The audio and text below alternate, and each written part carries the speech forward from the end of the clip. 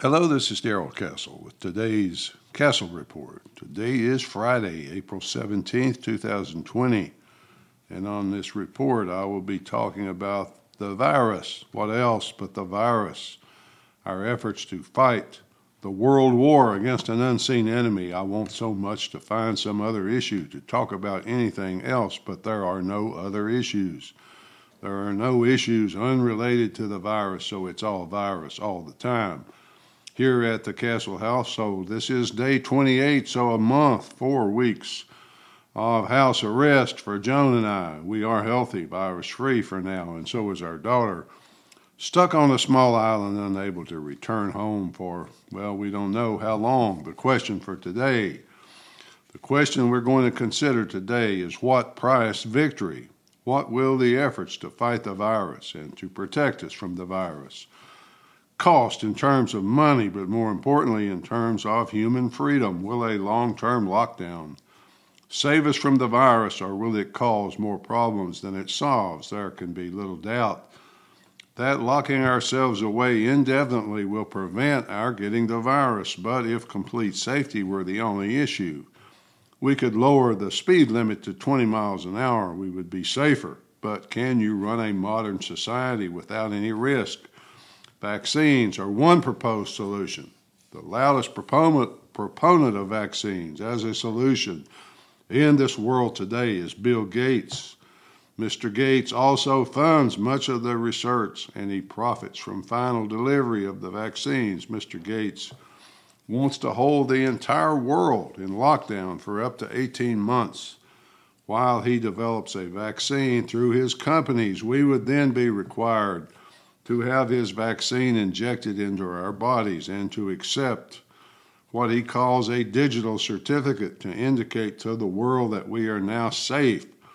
That digital mark would be required for many of the normal functions of our lives.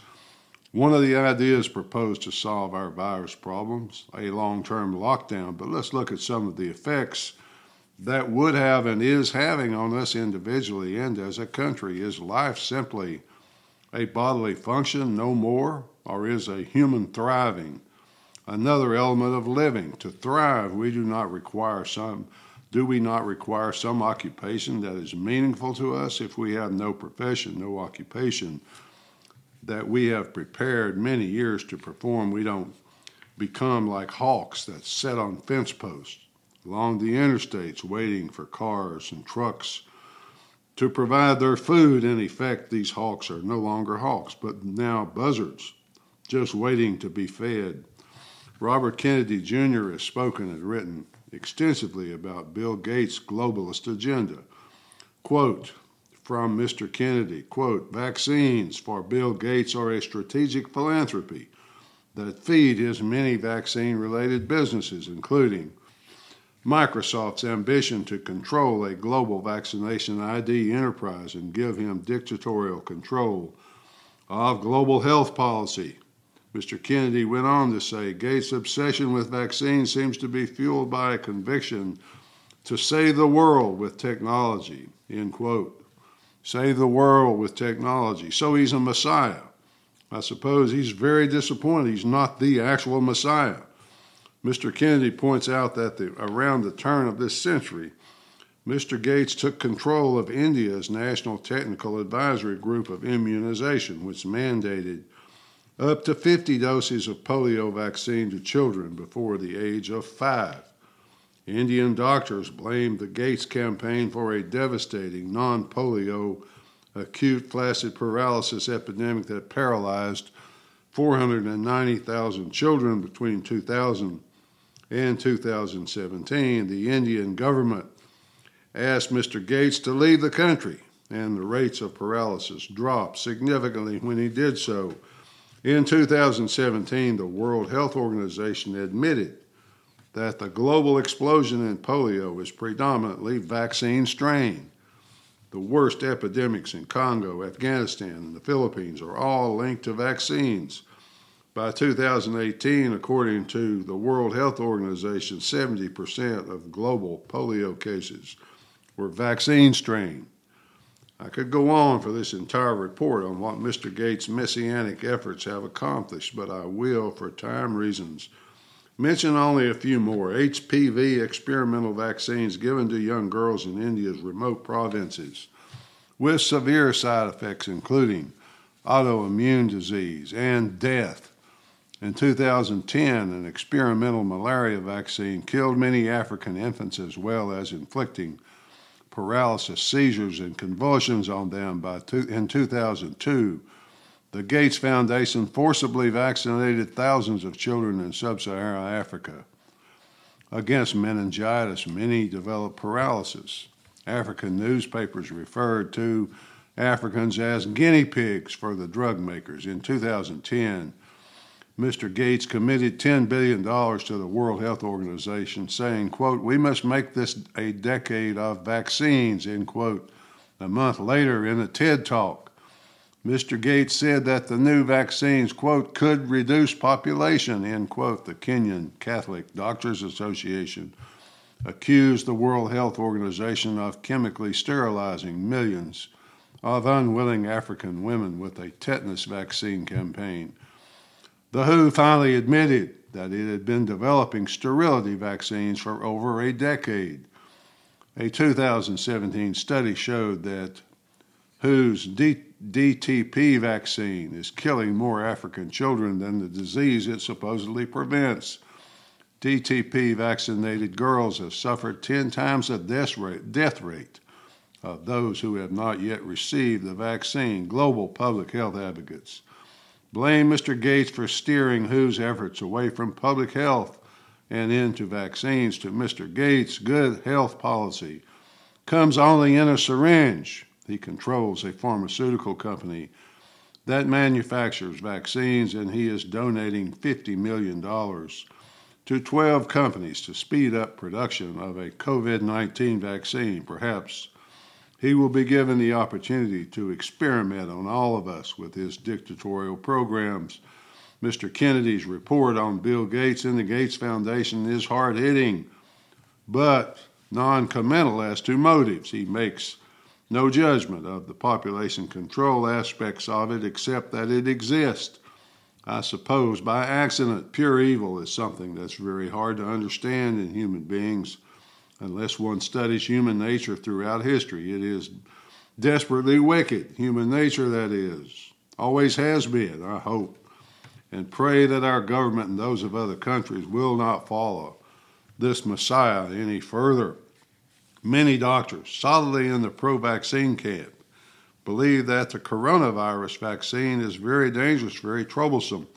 Paul Offit and Peter Hotez, two of the most pro-vaccine scientists, doctors out there, said that the COVID-19 efforts to develop a vaccine are, quote, unique and frightening, that there are dangers involved in fast-track development and in avoiding animal testing. There have been hyper-immune response problems with other virus vaccines. Mr. Gates is obviously aware of these problems because he said, quote, "We require indemnification." You hear that, folks?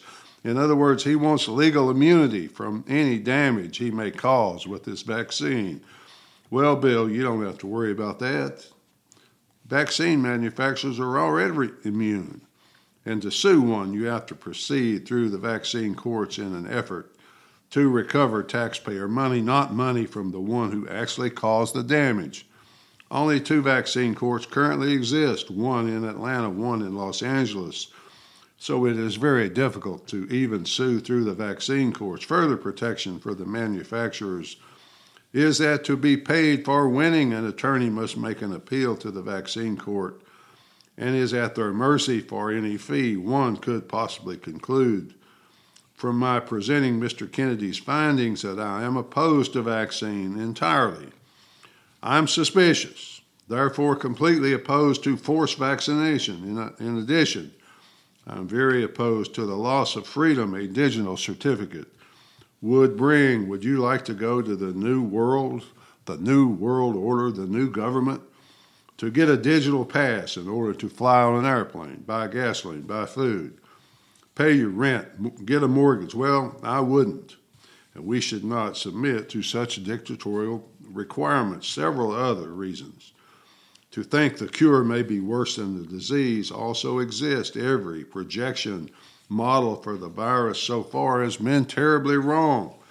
The first death projection number that I saw was around 10,000, and then all of a sudden it was estimated to be between 200 and 240,000 dead. Much of our decision-making was apparently made based on those numbers. The death numbers have been revised downward to 60,000 now to around 50,000, yet no change in behavior has been recommended or allowed, no admission that the numbers were all wrong. The death numbers, according to the CDC memo, represent not those killed by the virus, but the numbers listing it as a cause, the numbers listing the virus as a cause, not those actually dead from the virus. We therefore have made critical decisions of life and death based on false information.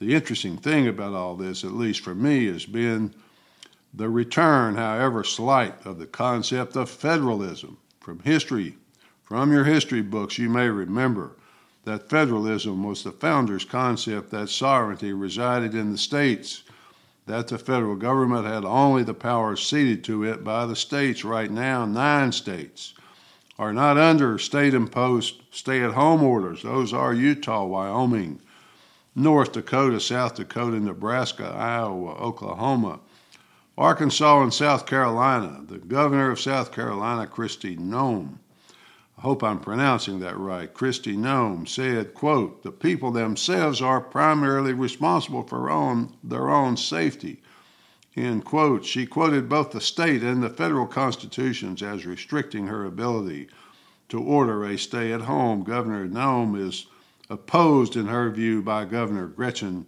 Whitmer of Michigan, who seems to have taken totalitarian rule to a new level. Michigan residents are forbidden to travel to their own property within the state. The people of Michigan cannot legally buy seeds or garden equipment. Neither can they buy a car seat for their child's safety. None of those things are considered essential by the governor. Remember, folks, there is no problem from the federal government that it cannot make worse. No problem. They can't make worse. The Federal Reserve, which is at least a private wing of the federal government, has said it will literally print to infinity to fill all the holes eaten by the virus. The government, both federal and state, assumes all power over what is essential for us and what is not. They decide, in other words, what is essential for us and what is not. In most states, church is not essential. We are forbidden to attend services. We are, however, permitted to shop at Walmart. The various policies by many different states are examples of the return of federalism. So are the borders of some states being protected from being crossed by people from highly infected areas. Many who just a few months ago argued for open borders nationally now close their own state borders. The founders had a vision that the virus hasn't taken away, but it has served as an excuse to limit that vision, to limit freedom of religion, freedom of speech, freedom of unmolested movement, freedom to bear arms, and to defend oneself from harm. People are starting to reassert those rights, however, as evidenced by the petition to recall Governor Whitmer up in Michigan, which now has several 100,000 names on it. We have the CARES Act, which is supposed to limit the damage from the virus. That's the coronavirus. Aid, Relief, and Economic Security Act. The doling out of the money has proven to be a bureaucratic nightmare, as you might expect. The theory behind why all the trillions will not cause runaway inflation is that demand is almost non-existent right now. But most importantly, the trillions of dollars are not infusing any new money into the economy, but replacing old money that has disappeared due to the virus. J.P. Morgan projects a second quarter GDP collapse for America of 40%. That much of a drop in production will mean mass unemployment, as has been confirmed by the almost 17 million unemployment applications in only 3 weeks. If we don't allow people to return to work soon, the entire country will be living hand to mouth from the government's printing press, this new government power through the Federal Reserve to completely take over the entire economy is more than just a little scary for me, folks. Total power to the government, more Chinese, communist than free market American. In fact, right now, the federal government and this printing press is the market, accounting for at least 50% of what used to be GDP. Suppose we go back to work. Then a resurgence of the virus happens, which is probably likely. Should we immediately return to lockdown status? Think about World War II and what happened then, folks. World War II ended in 1945. The factories converted from making jeeps and tanks to making cars and refrigerators. The men came home from the war. 1946 was a booming year for the economy as millions of former military went back to the civilian workforce. The uncertainty of war was over. People were certain, hopeful, that the war would never come back. What if the government had told all the soldiers that, go back to work, guys, go back to the factories, but in a couple of months, the enemy might start the war all over again. Then you'll have to leave work and return to your uniforms. That would have caused mass uncertainty and despair of an unfinished job, a job undone. That is the same with the virus. To get that certainty, that optimism, go back to work and stay there no matter what. I recommend we take a look at the Swedish model, at least consider it, whereby the Swedes did not stop their economy. A social distancing required, recommended only for the vulnerable. That system has periodic setbacks.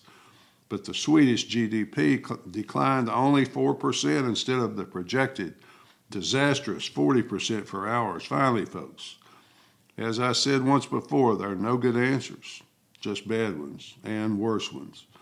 However, I have concluded that long-term stay-at-home orders will cause far more problems than they solve. At least that's the way I see it. Until next time, folks, this is Darrell Castle. Thanks for listening.